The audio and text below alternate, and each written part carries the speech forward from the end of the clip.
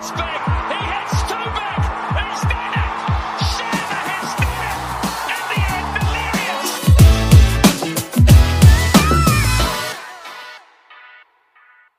Hello and welcome to The Last Wicket, a cricket podcast that will not be stepping down anytime soon to make way for a newer and younger podcast. I'm your host Benny, and thank you for tuning in. This week we are joined by Vinayak Mohanarangan, who serves as Deputy Sports Editor at Scroll.in. Vinayak, who also goes by Vinayak KM on Twitter, spoke with me and co-host Mayank about the ongoing Women's World Cup in New Zealand and what it tells us about the talent and future of the women's game. We also touched upon India's performance, the role of social media engagement, and of course, the pesky topic of a full-fledged women's IPL. Now, before we get to that though, we wanted to do a quick plug for our co-host Himanish. While he has been away from the podcast for a while, he has been keeping himself busy. So recently he developed an app focused on IPL stats, which got an endorsement from none other than Harsha Bhogle. So it looks at individual batting and bowling records, comparisons of batters and bowlers at different phases of the innings, and even the much talked about batter and bowler matchups. So do check out our show notes for the link to the app, and trust me, it will be great company for you throughout the ongoing IPL. All right, let me bring Mayank into the conversation here. So Mayank, just like I mentioned, with the IPL starting, there's going to be a lot of eyeballs and just a lot of attention being focused on the tournament. And I wanted to start off with just what's on my mind. And obviously some big news broke out in the last few days with Chennai Super Kings, where long-time captain and really for me the face of the IPL ever since it began in 2008. MS Dhoni stepping down as captain 2 days before the start of the tournament, and Ravindra Jadeja being appointed as the new skipper. I have some thoughts on it. Just that while I always knew that, Dhoni was never going to be captain forever, as much as some people would have loved that, the transition was overdue. I just didn't really consider Jadeja as being one of the contenders. And I'm curious to hear your thoughts on, what you made of that, because I personally thought that, if Dhoni decided to step down at a certain point, Faf du Plessis would step in for a bit, and this was, before the auction, or maybe CSK would go with a long-term plan and have Ruturaj Gaikwad as the captain, because I think he kind of fits the Dhoni mold of someone who's very calm and collected, and he just seems to be like a perfect replacement for Dhoni as captain. So when they did appoint Jadeja, I was surprised. It just seems more of who's the biggest star after Dhoni, and let's go with him as captain. And it may have its merits in terms of CSK, the brand, and all of that, the face of CSK. I'm just not sure from a long-term perspective if Jadeja is going to be the perfect fit as captain. And I'm not talking about the first game, which just got over. It's too soon to make any determinations based off that. So I'm kind of on the fence. I think Dhoni stepping down was the right move. I wish it would have happened sooner rather than 2 days before the tournament. But I'm still not convinced about Jadeja the captain, but time will tell if he will grow into that role and it'll turn out to be a masterstroke. But what did you make of that news? Yeah, I think you touched on one very important thing. The fact that he gets the job 2 days before the start of the tournament really makes it sort of Dhoni and Stephen Fleming's team, which he has to manage, which is completely different from him having a say in the auctions. And for all you know, maybe that happened at the back end. But I think considering the timing of it, I would be very wary of making too many assumptions or too many, drawing conclusions from this season with Jadeja. So yeah, I think it's a little bit challenging on Jadeja because the expectations will be very high considering the reputation of Dhoni and the fact that they've done well the last time around. But I don't think that there was a clear other contender. You're right. If Faf was still around, maybe he would have been a good contender, having captained the international South African team.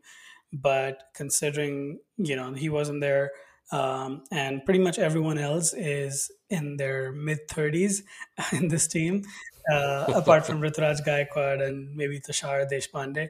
Uh, I think it just made sense that you go with somebody experienced, and Jadeja has been around for a long time, so that way I'm sure he understands strategy and all of that kind of stuff.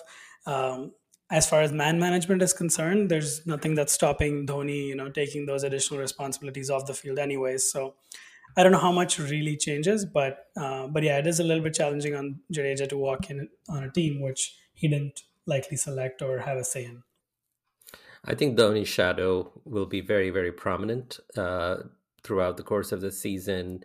While Jadeja will be captain, I mean, you're not going to stop seeing Dhoni still kind of marshaling the field and giving advice to Jadeja, and I think that's the way it should be, especially for someone very new and with very limited captaincy experience. I think that's probably the idea, so that Dhoni's announcement was essentially to ease in Jadeja, and then probably either midway through the tournament, as some believe, or at the end of the season where Dhoni just decides to retire altogether. And I think the idea is for Jadeja to be in a good frame pretty much by the end of the tournament. So yeah, we'll see where it goes. We don't have enough time in this segment to talk about Dhoni's legacy as captain, because that's really worthy of an entire episode. Suffice to say that as a loyal CSK fan, there is a tinge of melancholy over seeing Dhoni step down, because as far as ever since I started watching the IPL, for me, Dhoni is he is always equated with CSK for me. He is CSK. And I'm talking about Dhoni, the captain, not necessarily the keeper or the batter. So just for him not to go to the toss and give those famous post-match talks, it's gonna get some getting used to.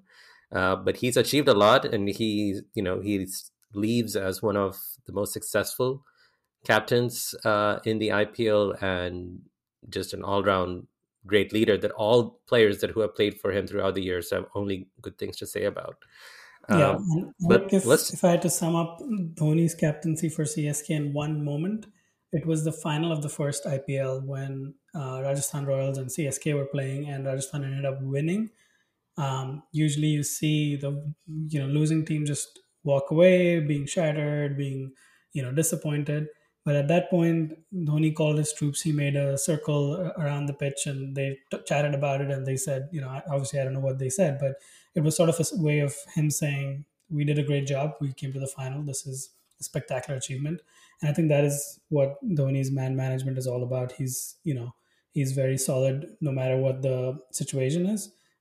He's very consistent, and I think that sums up his to me that sums up his um, just band management and his ability to manage folks around Chennai.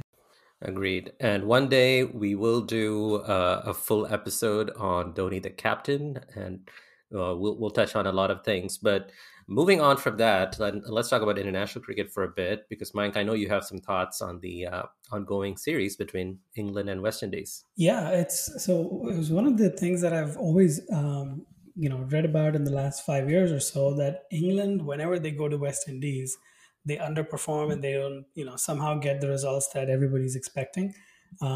We've all known that the West Indies in the last decade, at least you could say 2010 onwards,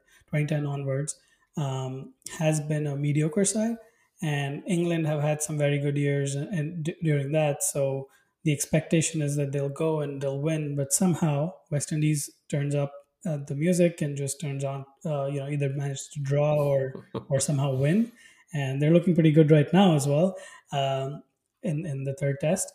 But one of the stats that I came across this week on Twitter was just mind blowing, and that was England have won just one Test series in the West Indies in the last 50 years. That's 50, so half a century.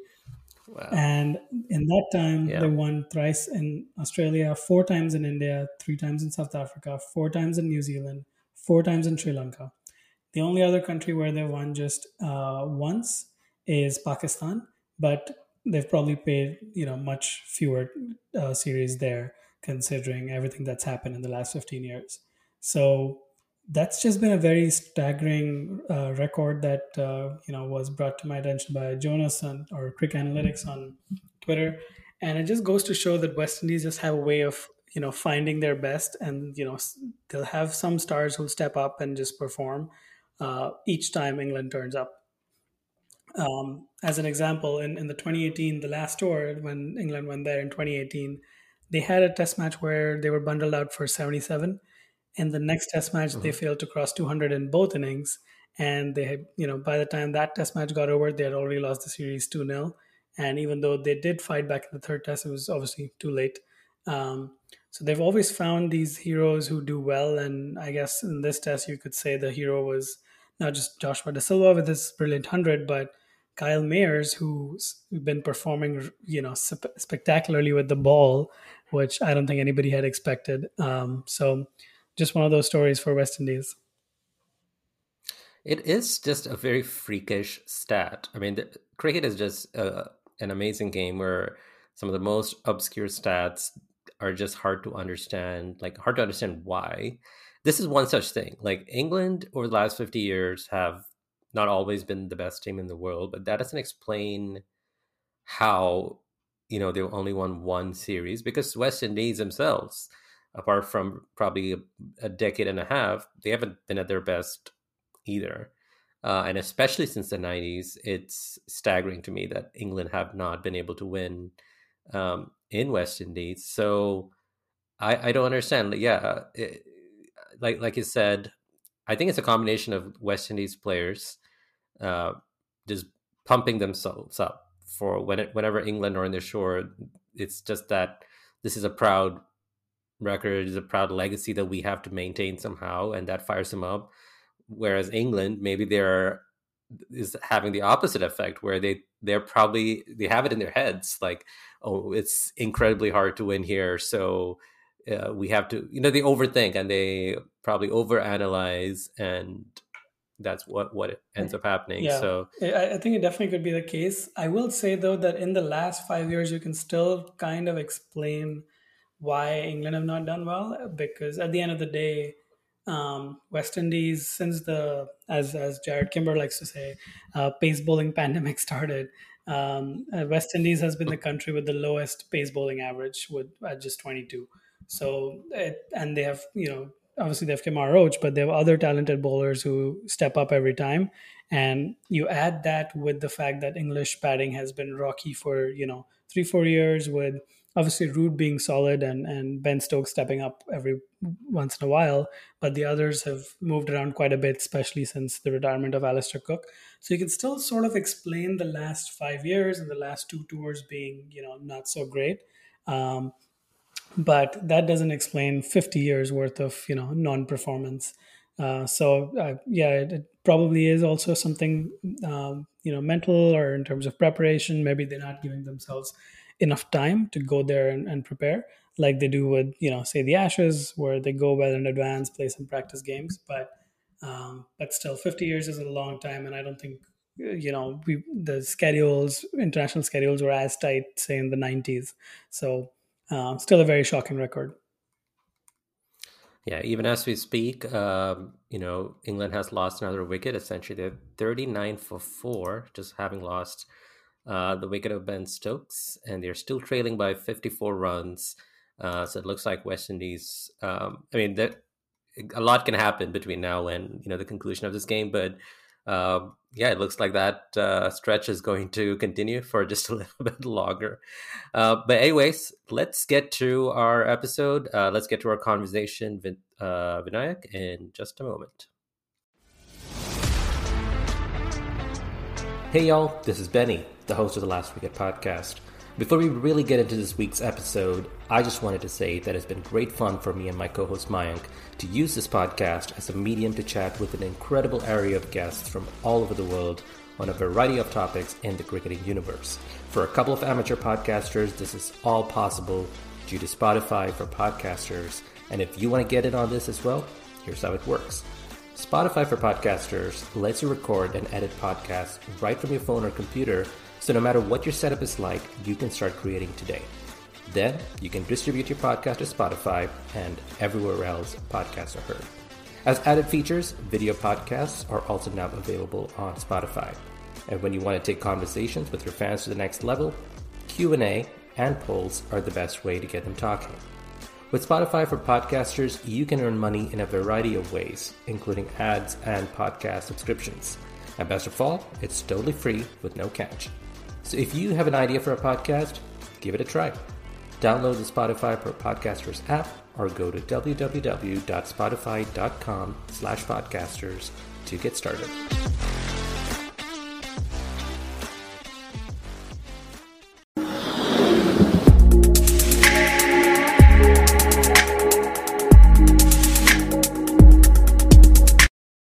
So Vinayak, so let's start with the World Cup, the ongoing World Cup, and for our listeners, we recorded this on March 22nd or 23rd for probably people in India.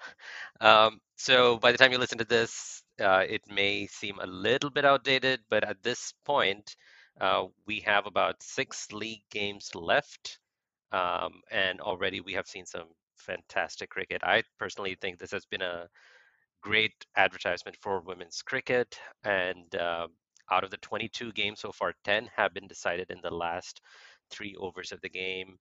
I've anecdotally, I've heard and read about how people who are not very familiar with women's cricket tuning in, and I mean that's the point of the World Cup, right? You get these more viewers than normally would tune in, and to see some of the stars. I posted a tweet I think a week ago about some of the cricketers that I've only like read about or heard about, but for the first time I was following them more closely and just absolutely impressed with them. But Vinayak, I'm just curious about your thoughts on the World Cup so far. What is your take on the results? Just like a broad overview, what are your thoughts? It's been a fantastic tournament. There's absolutely no denying that.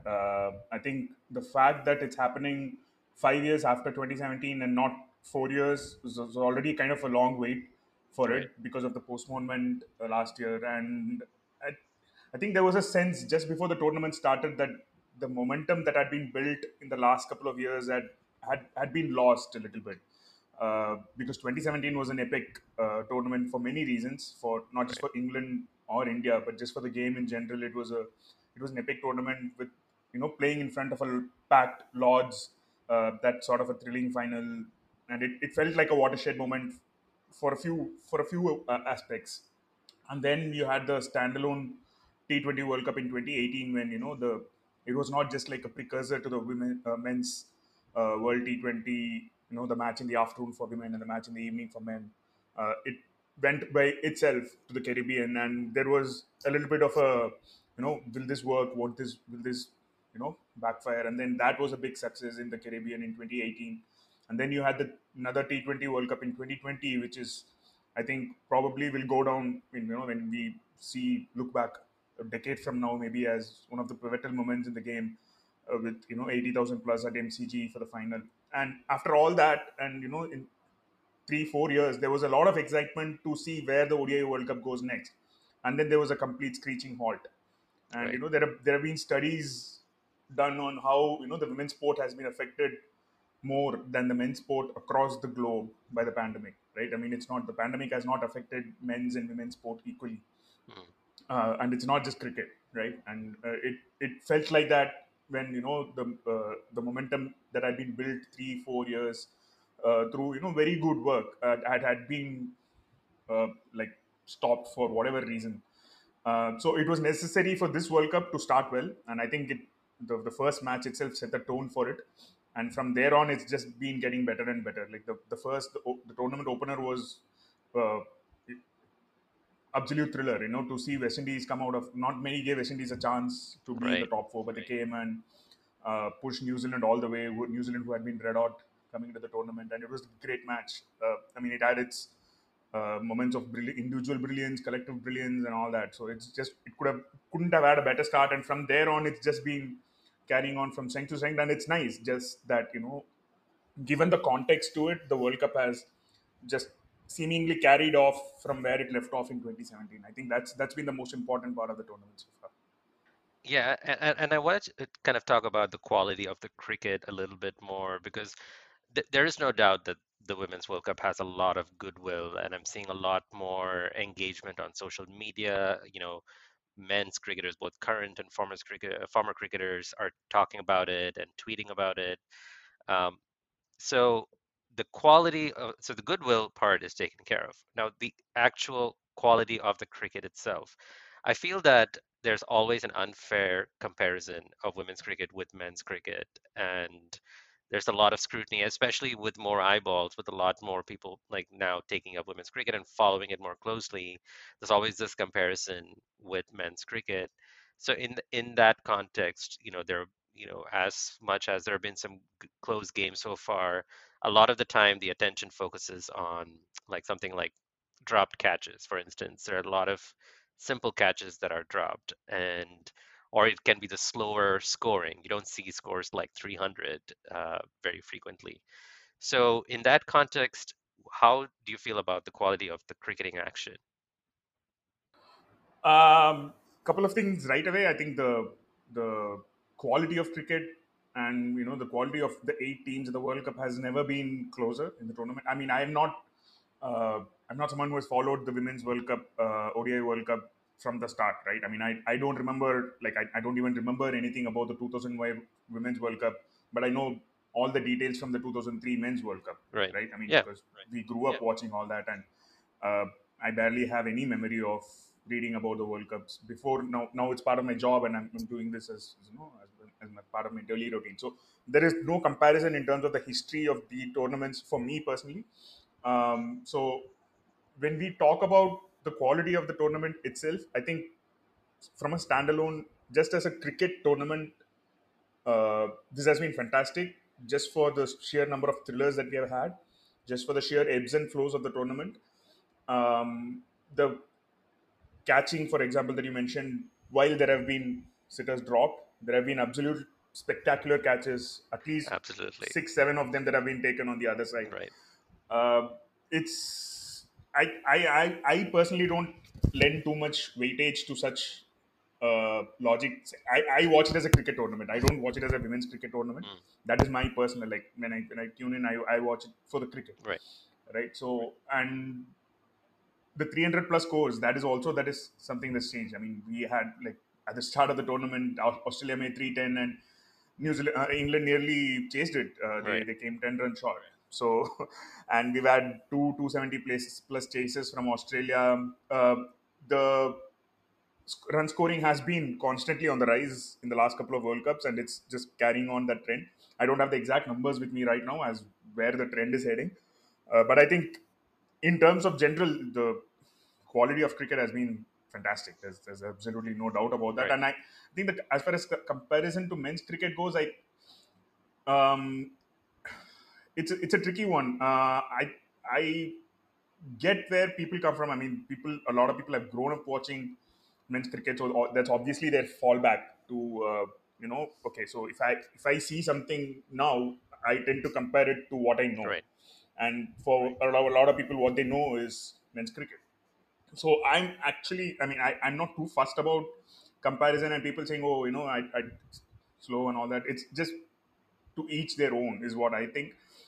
If you look at it as just a cricket tournament that giving us a lot of good moments, good matches, good performances, it's fantastic. Like, Right.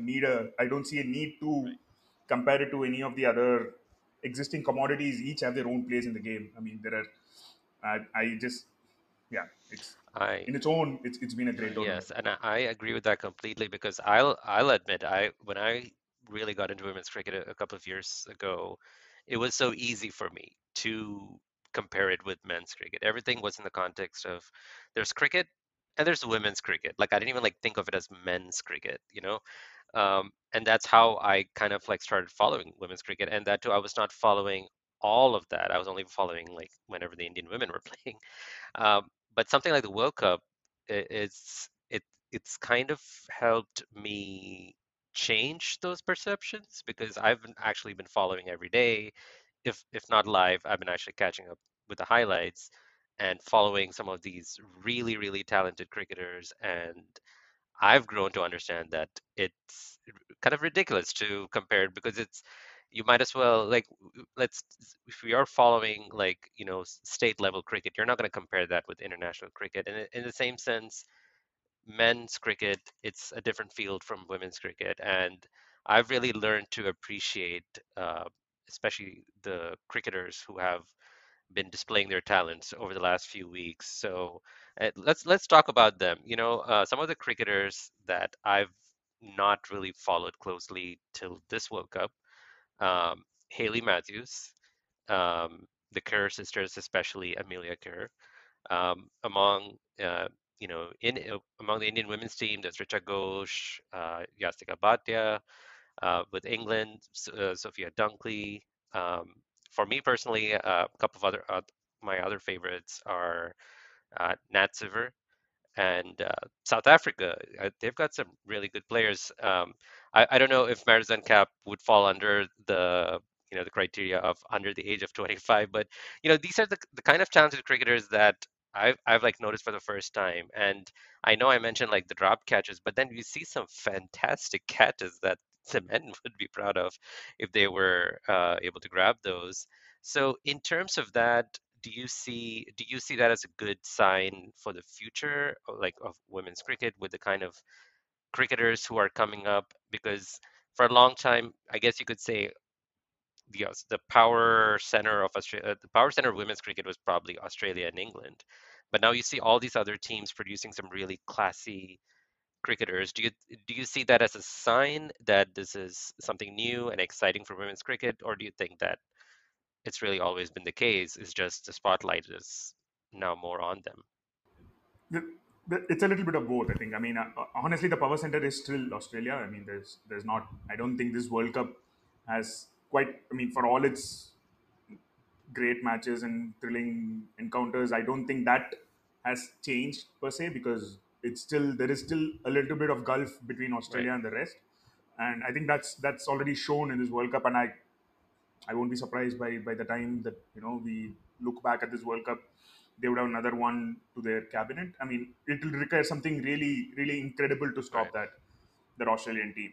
But that said, like Elise Perry, for example, has said in a press conference that all the World Cups that she's been a part of, and she's been a part of a few, that this is the closest the World Cup has Right. ever been in her experience. And a couple of Australians have said that. I mean, they're probably just saying it, but I mean, you could see that they Right. mean it, right? I mean, and the people who have commented on the game, people who have watched the game longer than most of us have in our lives, they feel that the competition has never been closer, right? In terms of where the teams stand, and there are teams that are trying to catch up to Australia. There is obviously that. I think they're the benchmark. There is no denying that. In terms of where the women's game is heading, I mean, it's we are now looking at it from a World Cup and an Australia and international teams point of view, but the WBBL has already shown that, and the other tournaments, the 100, and when the KSL was happening, even the exhibition women's T20 challenge, that the even if it's just for the name's sake tournament that the BCCI holds, we've seen that the talent there is absolutely no dearth of talent. Amelia Kerr was part of the women's T20 challenge, and she almost won the title for her side. And I think for the first edition, she was brilliant there. I mean, if people saw her then, they would have known that what a huge talent she is. And she went on to score a double century. She has and took a fifer and double century in one ODI against Ireland. And she did that as a teenager. And the talent has always just been there. WBBL has shown the catching, for instance, in the WBBL is out of the world. Like, so I think the last edition, not the current one, the last edition, I remember doing a thread. Like, I mean, we every day we think we've seen a good catch. The next day there'd be another Right. catch that overdid it. So that sort of thing has been happening for a while, and you're right in the sense that ICC Cricket World Cup is probably the biggest stage for it to be mainstream. I think that is probably the word to use there, because it's a World Cup makes it mainstream, and people, a casual viewer in the morning, like I just pick my parents for example, right? I mean, they watch cricket. They do watch cricket whenever it's on, but they've seen more of this during the World Cup than at Right. any other point of time in their lives, and they're curious, and they're trying to ask, who's that, who's this, and who's good, who's not. So that sort of a casual viewership will only increase during a global tournament, and it's something that the game should latch on and build from there. That's typically how you would grow a game, and they couldn't have asked for a better platform so far than what we've seen in the World Cup. So in terms of the talent that is coming up, I mean, there's just abundance of talent everywhere around the game. It's a great platform that we're all seeing that come out of the World Cup. And I think the other end of the spectrum is also how we've seen not just young talent, right? Not a group of people on the other side of Yeah. 30, so to speak, not the wrong side, the other side. They've they've shown that they can learn and adapt, and they can evolve, and Right. they can match the youngsters in flying around and grabbing stunners and scoring quick fire 50s and whatever. I mean, Sophie Devine is not young. I mean, she is still like showing what a great player she is, and how many in India would probably know Sophie Devine, and when they see her batting, she is an absolute bona fide grade of Yeah. the game. So it's just, and likes of Mitali and Julan, they're at 39, still going strong. Julan is a pacer, Indian pacer playing for 20 years, and at 39, she is still Right. your, spearhead. It's a stuff of inspiration. I mean, someone sees a tournament, and it's not just about the younger people coming up who are going to make you feel the game is in a good place, but it's also the veterans doing well and giving it one last go at a World Cup, so to speak. Even that, I think, is part of the narrative that's You been know, going when on so I far. started following this World Cup, I was expecting to see like the more established names that I was familiar with, like the Elise Perry or like Smriti Mandana or like Sophie Devine, like you mentioned. But someone like Shabnam Ismail and Marizan Kapp, I was not really familiar with. I've not really followed South African cricket so much, and I have to say I've become a huge fan of Marizan Kapp. Like she's been so passionate on the field. She's been brilliant with bat and ball, and she seems like a tremendous teammate, always encouraging the players around her. So she's been my personal standout player. Is there someone like that who has impressed you, like in this tournament, who either that has come somehow stepped in front of probably the more established players and has impressed you the most? So Marizan Cap is, maybe she's in contention for MVP of the Right. tournament as things stand. I mean, there's absolutely no doubt about that. And if I could just plug something here, there's a brilliant article on Scroll about Marizan Cap written Yeah. by Ananya Upendran. She's a Indian domestic cricketer. She played for Hyderabad, and she's a pacer. She loves pace, and so she's spoken to Danny Van Niekerk, who is Marizan Cap's partner, and the captain, South African captain, who was not there in the World Cup because of an injury. She's spoken to her about what a cricketer Marizan Cap is, and what are the sides to her, and all that we see on the field. There is so Right. much more to her than that. And how the journey from 2017, like in the 2017 World Cup semi-final, uh, between England and South Africa, they were just shattered. South Africa were shattered at the end of it. A close match that went against them. Carp was crying, Neekirk was crying. It was a heartbreak. And from there to build and come to 2022 as one of the sides to beat. And Carp is one of the, like, she's not just like a great South African all rounder. She is a brilliant franchise cricketer. She's won tournaments. I mean, she's part of the Perth Scorchers that won the WBBL. She was brilliant at the 100 recently. So she's just been doing it everywhere she goes. So that's the sort of the superstar power that that we've seen, and that's kind of been visible at the World Cup already. Like where she is at her game as one of the best in the world. And on the other side of the spectrum, there is a Pooja Vastrakkar, right? I mean, a lot of people would know The Right. bigger, I mean, the more established Indian cricketers like Smriti and Mitali and Harman and all that. But someone like Pooja Vastrakar, who's up and coming, who's done the hard yards in the domestic circuit, who's had a lot of issues with injuries. She's had some wretched luck with injuries in the recent past, and she's been in and out of the 11 in the World Cup cycle.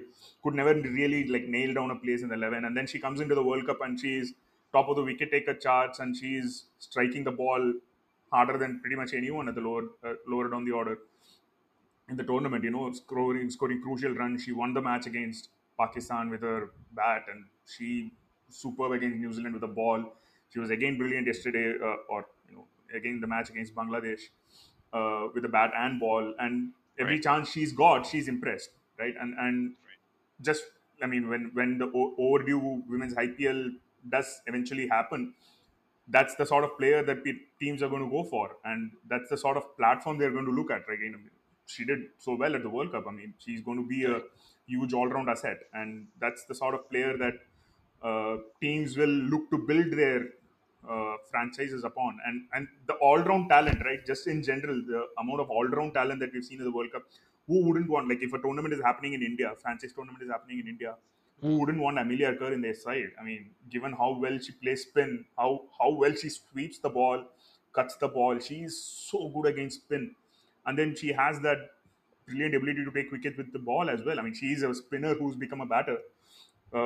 Sort of, it's gone the other way around now that she's a more accomplished batter than she's probably a bowler. But the way she rips a googly and her leg spin, a tournament in India, Yeah.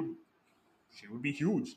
And that's the sort of thing that when you see the World Cup and you see the New Zealand India series, that those are the sort of things that start coming out. And the more familiar they become to a cricket fan base like the one that we have in India, the better it is, I think. I mean, like we've seen in the IPL, for instance, it's not just the Indian stars who Hmm. have become household names. I mean, it's the overseas stars who, like a Mumbai Indians fan would do anything Yeah. for Kieran Pollard, I would imagine, right? So it's the sort of thing that the talent of the World Cup will show, potential women's IPL, the sort of star power that they can tap into.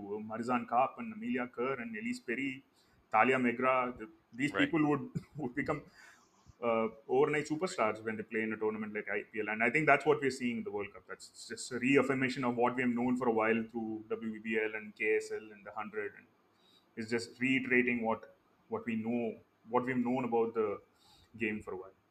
Right. And I think I'm glad you mentioned Vastrakar because I feel like I was expecting Sneh Rana to do well at the lower in the lower order, but she has been just a revelation in this World Cup. And the other player that comes to mind is Haley Matthews. Since I watch primarily India women's cricket when India is playing, so I had not seen too much of her. And every time she's held on to the bat or the ball, she's produced some magic. And even if West Indies have not won, she's at least made the game very interesting. So it's been really great fun. Yeah, I think in terms of the star value, she actually was player of the match in the 2016 women's T20 World Cup final.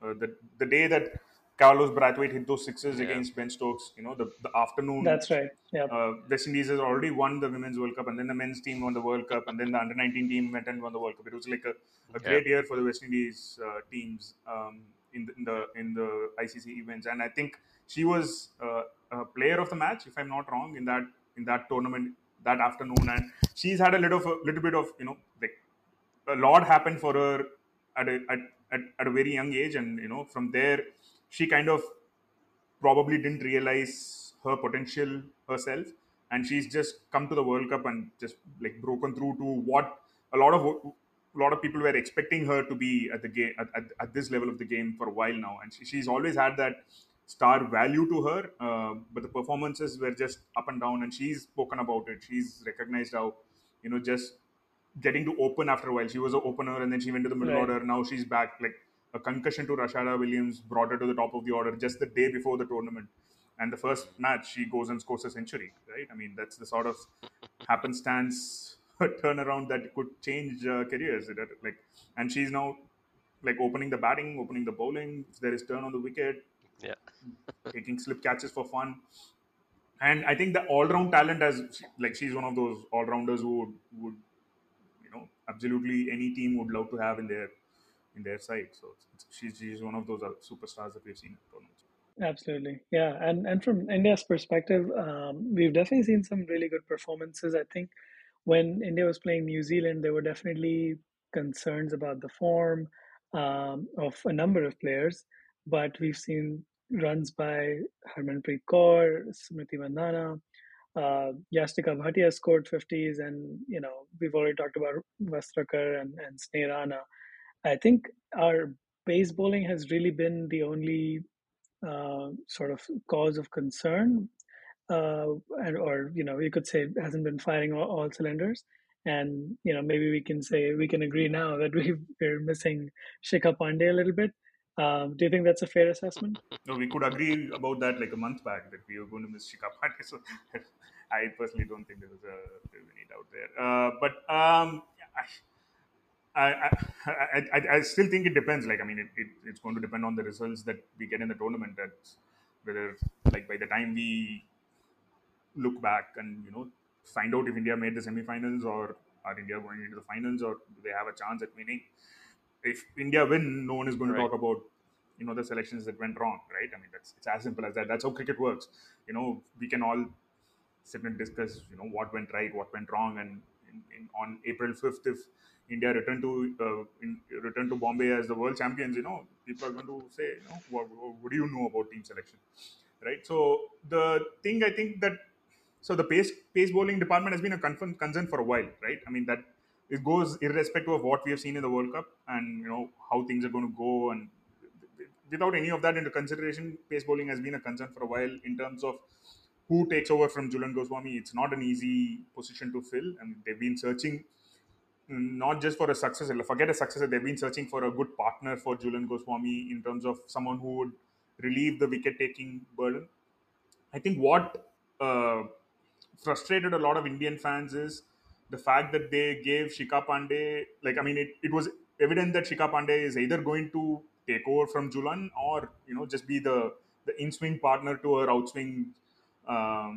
And in conditions like New Zealand, we've seen New Zealand itself use it brilliantly. We've seen Australia do it brilliantly. Megan Schutt brings the ball back in, significantly, and then from the other end, Darcy Brown or Elise Perry will take the ball away. It's something. It's bowling in partnerships, right? I mean, it's not just batting that depends in partnerships. But India missed out a trick in not selecting an in-swing bowler like Shikha Pandey, who is a weapon against the left-handers. Like, I mean, having her in a team when there are left-handers in the opponent, and there are a lot of great left-handers in the tournament, she would have been a great matchup option. It's just they were not consistent with her selection. She was, I mean, she probably, to be fair, she didn't produce like undroppable numbers. Like, you couldn't say that she was like, it was absolutely unfair to drop her or something like that. She did really well in the chances that she got in T20s in Australia, but that somehow didn't convince the selectors. I genuinely don't know how they could just like go completely rookie for the World Cup, so to speak. Like, I mean, Meghna Singh and Renuka Singh could be the future of the pace bowling departments, but they played very little in the build up to the World Cup. And then at the end of a 5-year World Cup cycle, we are just Right. like, throwing all that you've been working on and then going in a completely new direction. That sounded a little bit off to me, and that there is no disrespect to Meghna or Renuka. Renuka hasn't played in the World Cup yet, but even Meghna has actually done really well. For all that been said about Shikha Pandey and her in swing and what she could have brought to the table, Meghna Singh has bowled really well. Her outswings have been quite useful at the top of the order. She's been good in the power play.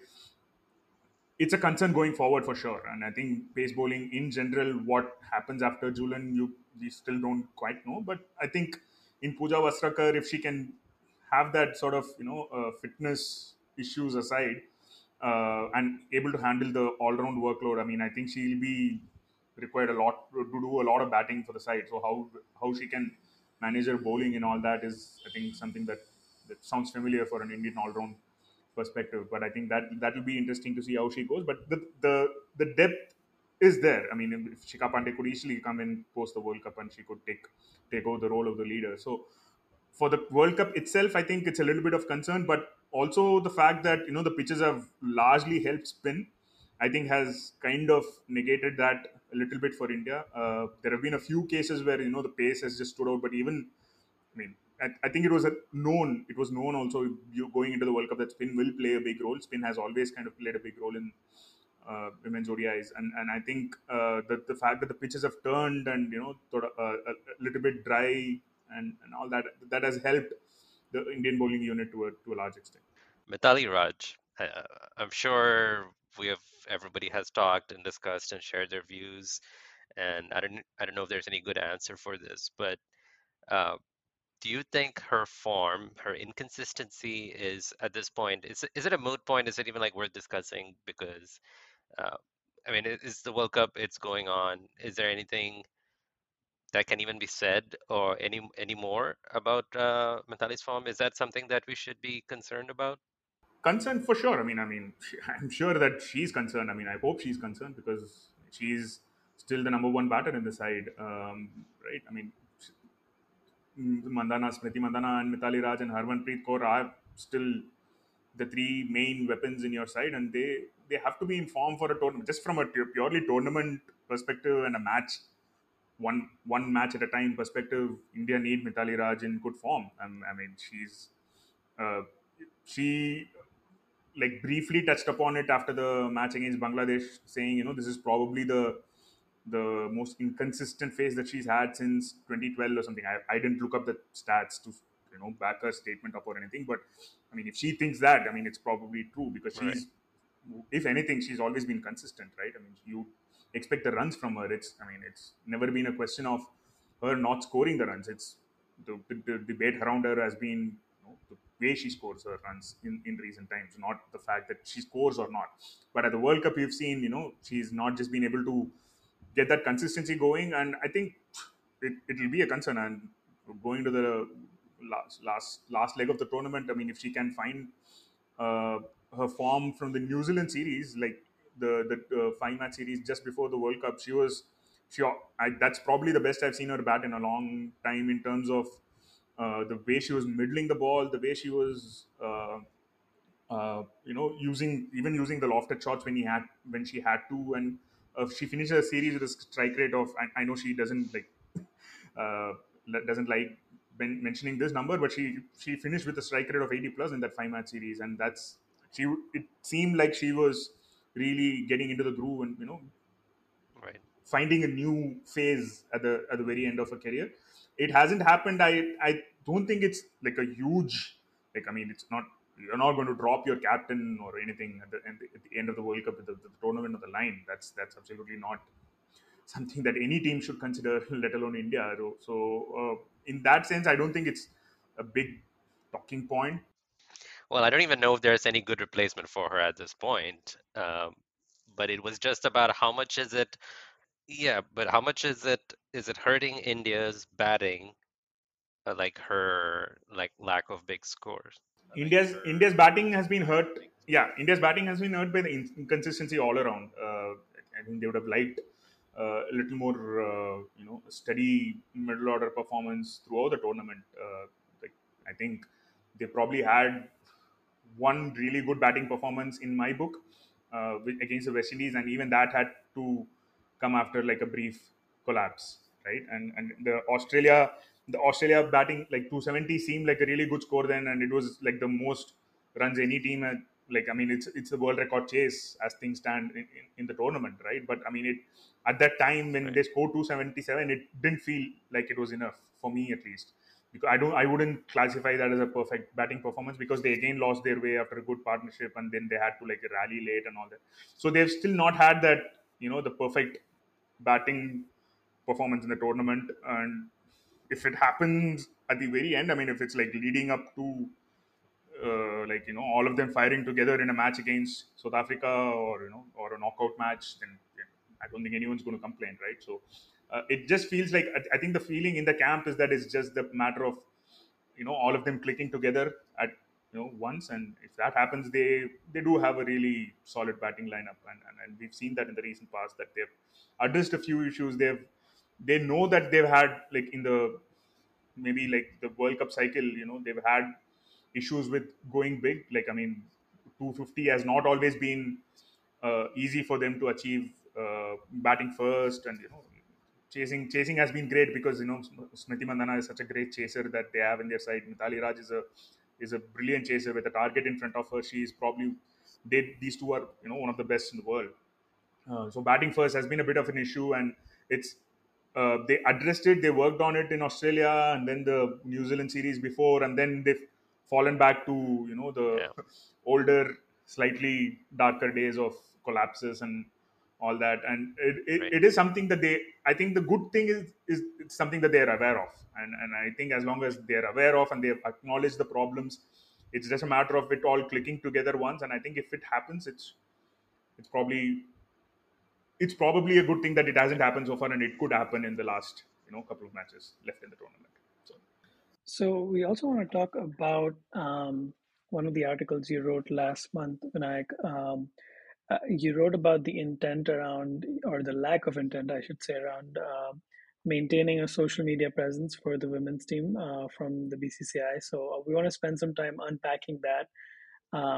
I think as Indian fans, we've tried to get updates, and I remember before the World Cup, the warm ups, the scorecards were incredibly confusing, and we just never got an update from a BCCI handle. But I guess help us understand, how is the BCCI doing in comparison to other boards? What are the boards around the world doing? um, I think like a lot of Indian cricket fans in general would agree that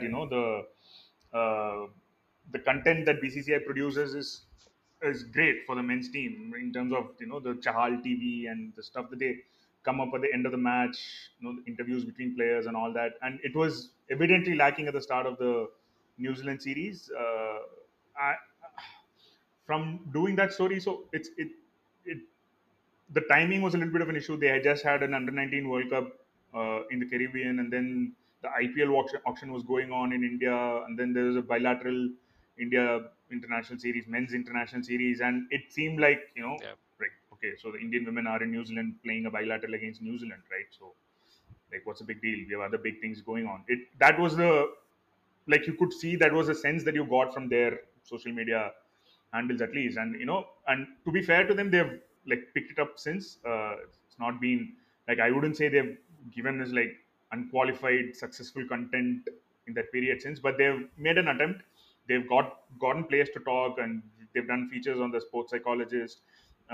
They've hired people interview each other like they do for the men's team, even if it's not like produced as well as it is for the men's team.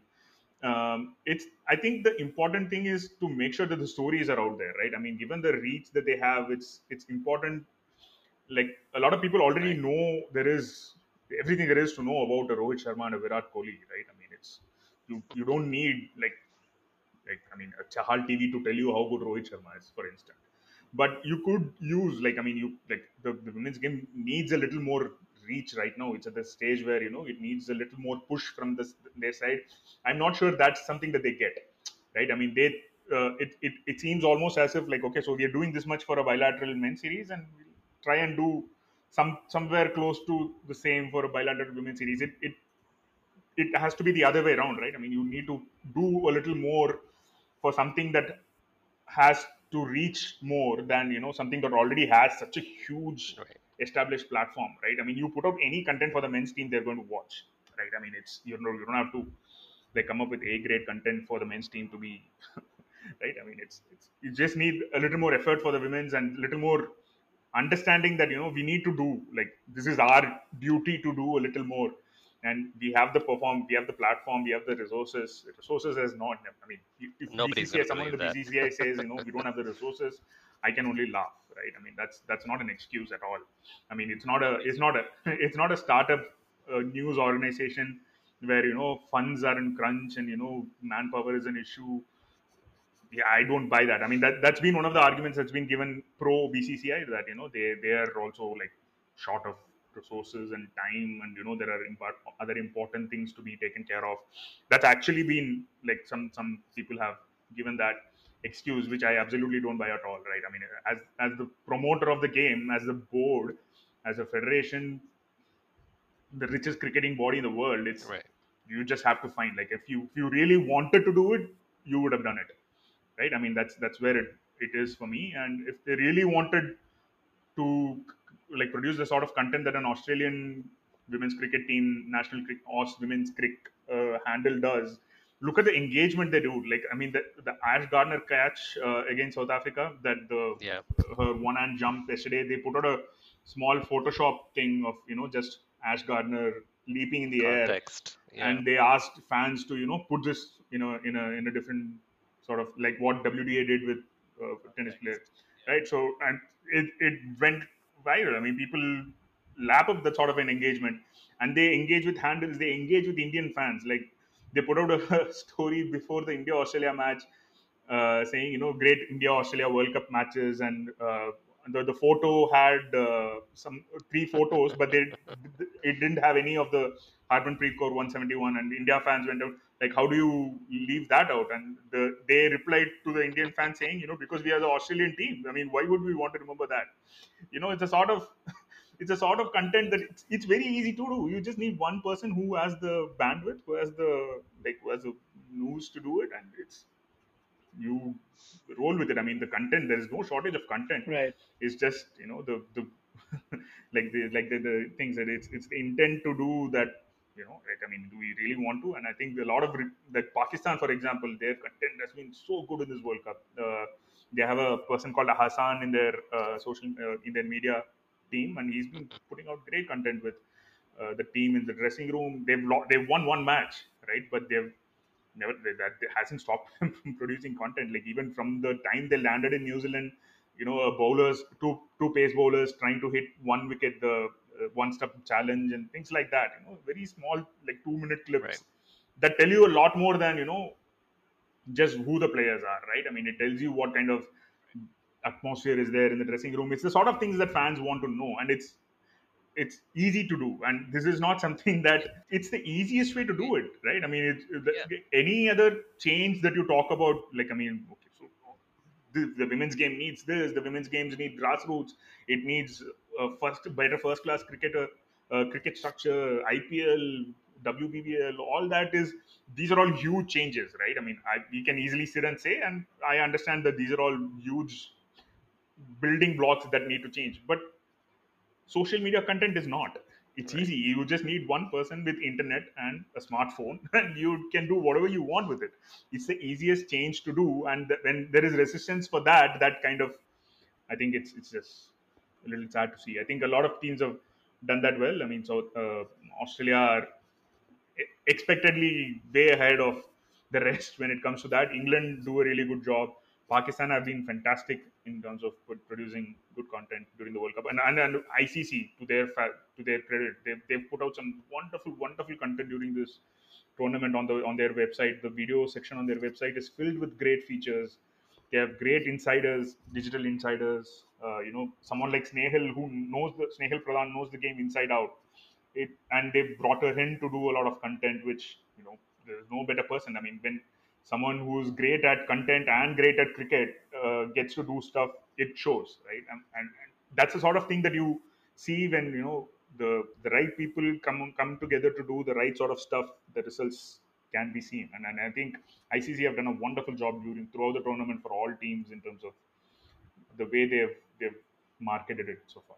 Right, and it's interesting you mentioned the English team and the Australian team doing a better job, and I was thinking about it as you were saying that. And when the pandemic started, we were all stuck at home, and we didn't have places to go work out and things like that. And I found this random video of I can't remember which English cricketer it was, but one of the cricketers working out in their garage and showing how you can use daily household things to actually fit in a workout. And I use that so many times, and that shows that their commitment to producing content even when the World Cup is not on. So the least we can expect from the BCCI is you won the biggest tournament in 5 years is on, we should see consistent information flowing, They've done consistent some videos. interviews. Like, I mean, they've done some come up with some content. I mean, they don't, like, I mean, they Yeah, put it up on their website and they don't really like promote it the way it should be done. And I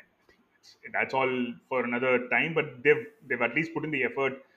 Given the complete radio silence at the start of the New Zealand series was worrying, and right. that's changed a little bit. So I think that part must be acknowledged. But I just wish it came a little easier, and it came without all the badgering from fans and and all that.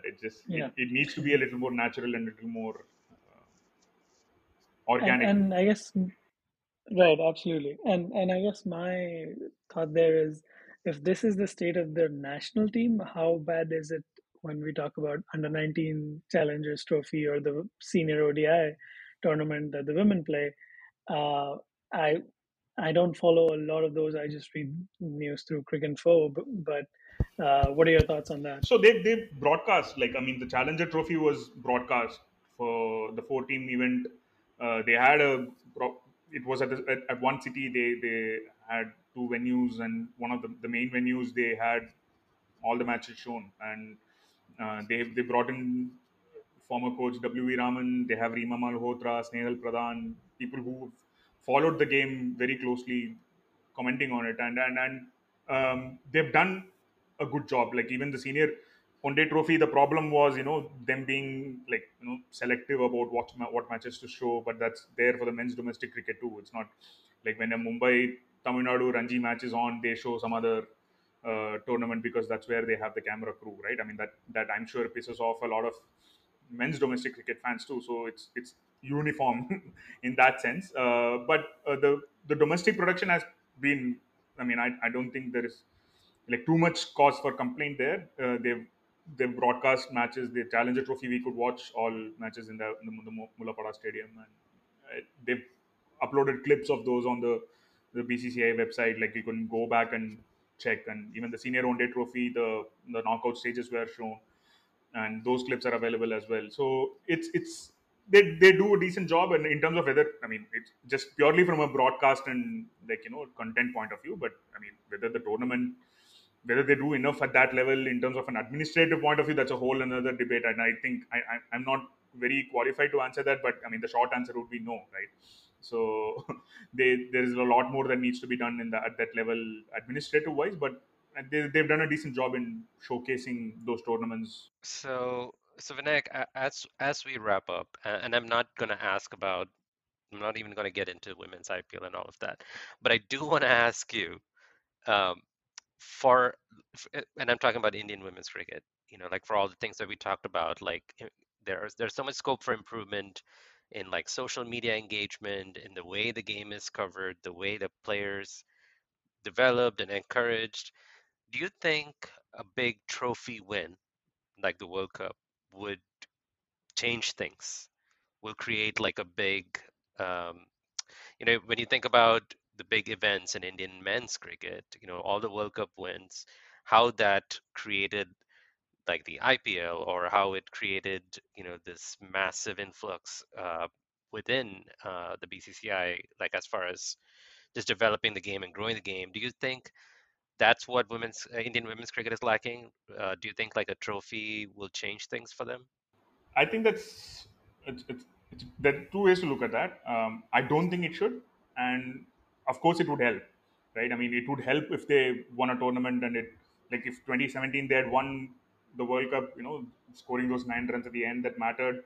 Maybe we already would have added a women's IPL. I mean, it's unfortunate if that's what it takes for Right. those who run the game to do what they're supposed to do, because it shouldn't, right? I mean, whether they win the World Cup, whether they score those 9 runs or not, shouldn't determine what the body that runs the game should do, right? I mean, you're not looking at, okay, so they didn't score those 9 runs, so I'm not going to do an IPL, Right. right? I mean, that's not how things should be, right? You have to do an IPL so that next time around they score those 9 runs, right? I mean, that's Right. ideally in an ideal world, in a world where people thought straight, that would have happened, right? But it didn't. Also, just one correction: I don't think the IPL happened because of the World T20 win. The IPL was already announced before the 2007 World Cup. It was in the works, and Right. whether MS Dhoni won that World T20 in 2007 or not, the men's IPL would have happened. I'm, I mean, I would. It, it was announced already. It was in the works. It was already like the ICL already triggered stuff and all that. So I think Right. it's important to note that it was not a causation thing. I mean, it helped the IPL get off to like a massive start. I mean, the World T20 certainly played a part in that, but I think the IPL would have happened anyway, and that's the way it should be, right? I mean, you want to do the stuff that you're supposed to be doing to grow the game, and that shouldn't be result based, right? I mean, you can't Right. turn around and say, okay, so you didn't win this match yesterday, so tomorrow you're not going to play. That's not how things work, right? I mean, you're supposed to give them the right platform to get better and do this sort of stuff that you're supposed to do as the governing body, and not look at. I hate the fact that every time a debate about women's IPL comes, someone comes and says the talent pool is not there, as the same as the men's talent pool it was when 2007 and 2008 happened. There were more players available in the men's game. The domestic structure was better. The talent pool was bigger, so the men's IPL worked. Someone always comes up with this argument, and this debate is going on, and it's something that it's a huge pet peeve of mine, because when you look back and see the 2008 IPL squads, and honest to God, like if you can see the CSK squad and RR squad in 2008 now, and tell me all 15 or 20 of those players in the squad were bona fide superstars, then you're lying, right? I mean, that's absolutely not true. It's a cycle, right? I mean, you start a tournament and the stars come out of the tournament, right? I mean, the tournament needs to take the talent pool and make it bigger, right? You can't keep saying there is not enough Right. talent, and whose job is it anyway to widen the talent pool? I mean, if you think the talent pool is not deep enough, what are you doing? You're not doing your job then, right? Isn't it your job to Right. make the talent pool big enough to have an IPL in the first place? How can that be an excuse to not have an IPL? Right? It's a self-defeating prophecy, right? I mean, you keep saying the talent pool is not there, so we'll Right. have a look at it when there is enough players available. Then do your bloody job and get enough players available to start a tournament, right? I mean, it's already, a lot of people think that 2017 was the right time when they reached the final. 2018 should ideally have seen a start of the tournament. We've already had WBBL for a few years by then. And even now, 2 days back when Kate Cross gave a press conference, she was asked about Charlie Dean, England off spinner, 21-year-old who's just come into the tournament midway, turned the game completely against India, right? The team was desperate. They lost all their matches, 3 matches. Their World Cup defense was in tatters. Comes this young off spinner and then breaks the back of an Indian batting lineup with Harmanpreet Kaur in such good form and picks up those 4 wickets. And then against New Zealand, she at Eden Park with such a huge home support, she goes and turns the game again, back to back matches. Kate Cross comes and says, without KSL and 100, it wouldn't have happened, right? I mean, Charlie Dean wouldn't have had the Yeah. chance to come and own the stage in her first World Cup as a youngster if she hadn't had that sort of background, playing in the 100 in front of such huge fans, with overseas stars and all that. Players are telling you that. I mean, successful teams are telling you that it plays a role. Talia McGrath, she's going to be a huge all-rounder in the game. She's had such a breakthrough last 1 year for Australia. Right. Anyone you speak to about Talia McGrath, they'll tell you WBBL is what made Talia McGrath what she is today. She made her debut long time back and she couldn't hold her place down. She went back to domestic circuit, did her odd yards, got the breakthrough in WBBL, and she's now owning the international stage. You keep saying that we don't have the talent, we need Right. a World Cup for it to happen. Why? I said we were not going to get into this about the women's IPL, but here we are. So thanks for bringing that up. Uh, Right. No, no. So short answer to that is I don't think like winning a World Cup should matter. It will certainly help, right? I mean, what 1983 did for the men's cricket team, what the 2007 World T20 did for the Indian cricket, there is no denying the fact that, I mean, it obviously if you win a World Cup, it's going to have a huge impact on the game. People want to pick up the bat, go out and play. You're going to inspire young boys and girls to take up the sport. There is absolutely no doubt about that. It'll help in whatever comes next, but a tournament and doing the bare right. minimum as an organizer, as an administrator, shouldn't Right. depend on whether a team wins the tournament or not. Like, you shouldn't put these players in a position where they're playing for the future, right? You go and win a tournament, and then we'll give you the future that you deserve, right? That's absolutely ridiculous, right? You play the tournament, we'll give you the best possible platform for you to do well there, right? That should be the way the people who run the game should look at it, right? We'll give you all the resources, we'll give you the best platform. You go out there and do your job. Right. It should not be that you dangle a carrot in front of them saying, look, go get that trophy and then see what happens. That's it, Absolutely. it's sad if that is how they see it in the BCCI headquarters. I mean, I hope that, irrespective of what happens in the rest of the World Cup, that it doesn't determine where the game goes from here. It should never be the case. Absolutely. I think your point is well taken. And if somebody thinks the IPL was started because we had the talent, let's remind them that Misbah and Faseem Jaffer opened for RCB, so we've come a long way. Well, regardless of whether it will or it should change things for Indian women's cricket, from an Indian perspective, I really hope they can go on to create an upset, because at the moment Australia look invincible. Nobody can seem to get past Meg Lanning, and I don't know, something has to happen for that to change. And I really hope the Indian women have it in them to change the outcome of the World Cup as it looks right now. It looks like the Australian women are probably going to win it. But Vinayak, thank you so much for making some time for us and just sharing your thoughts on the Women's World Cup and the state of Indian women's cricket from your perspective. And for our listeners, you can find more of Vinayak on Twitter at VinayakKM, and you can check out his work at thescroll.in. But Vinayak, thank you so much, and please do come back again on The Last Wicket. Yeah, sure. Thank you. Thanks for having me. Appreciate that. Thank you for listening to another episode of The Last Wicket. This podcast is a Cricket Guys production featuring your hosts Benny, Mayank, Nish, and Himanish. For more details, please visit thelastwicket.com. If you enjoyed this podcast, do let a friend know, rate and subscribe on your platform of choice. Follow us on your social media feeds and leave us a voice message if you would like to share your thoughts with us. Thank you again for listening, and from all of us here at The Last Wicket, stay safe and stay healthy.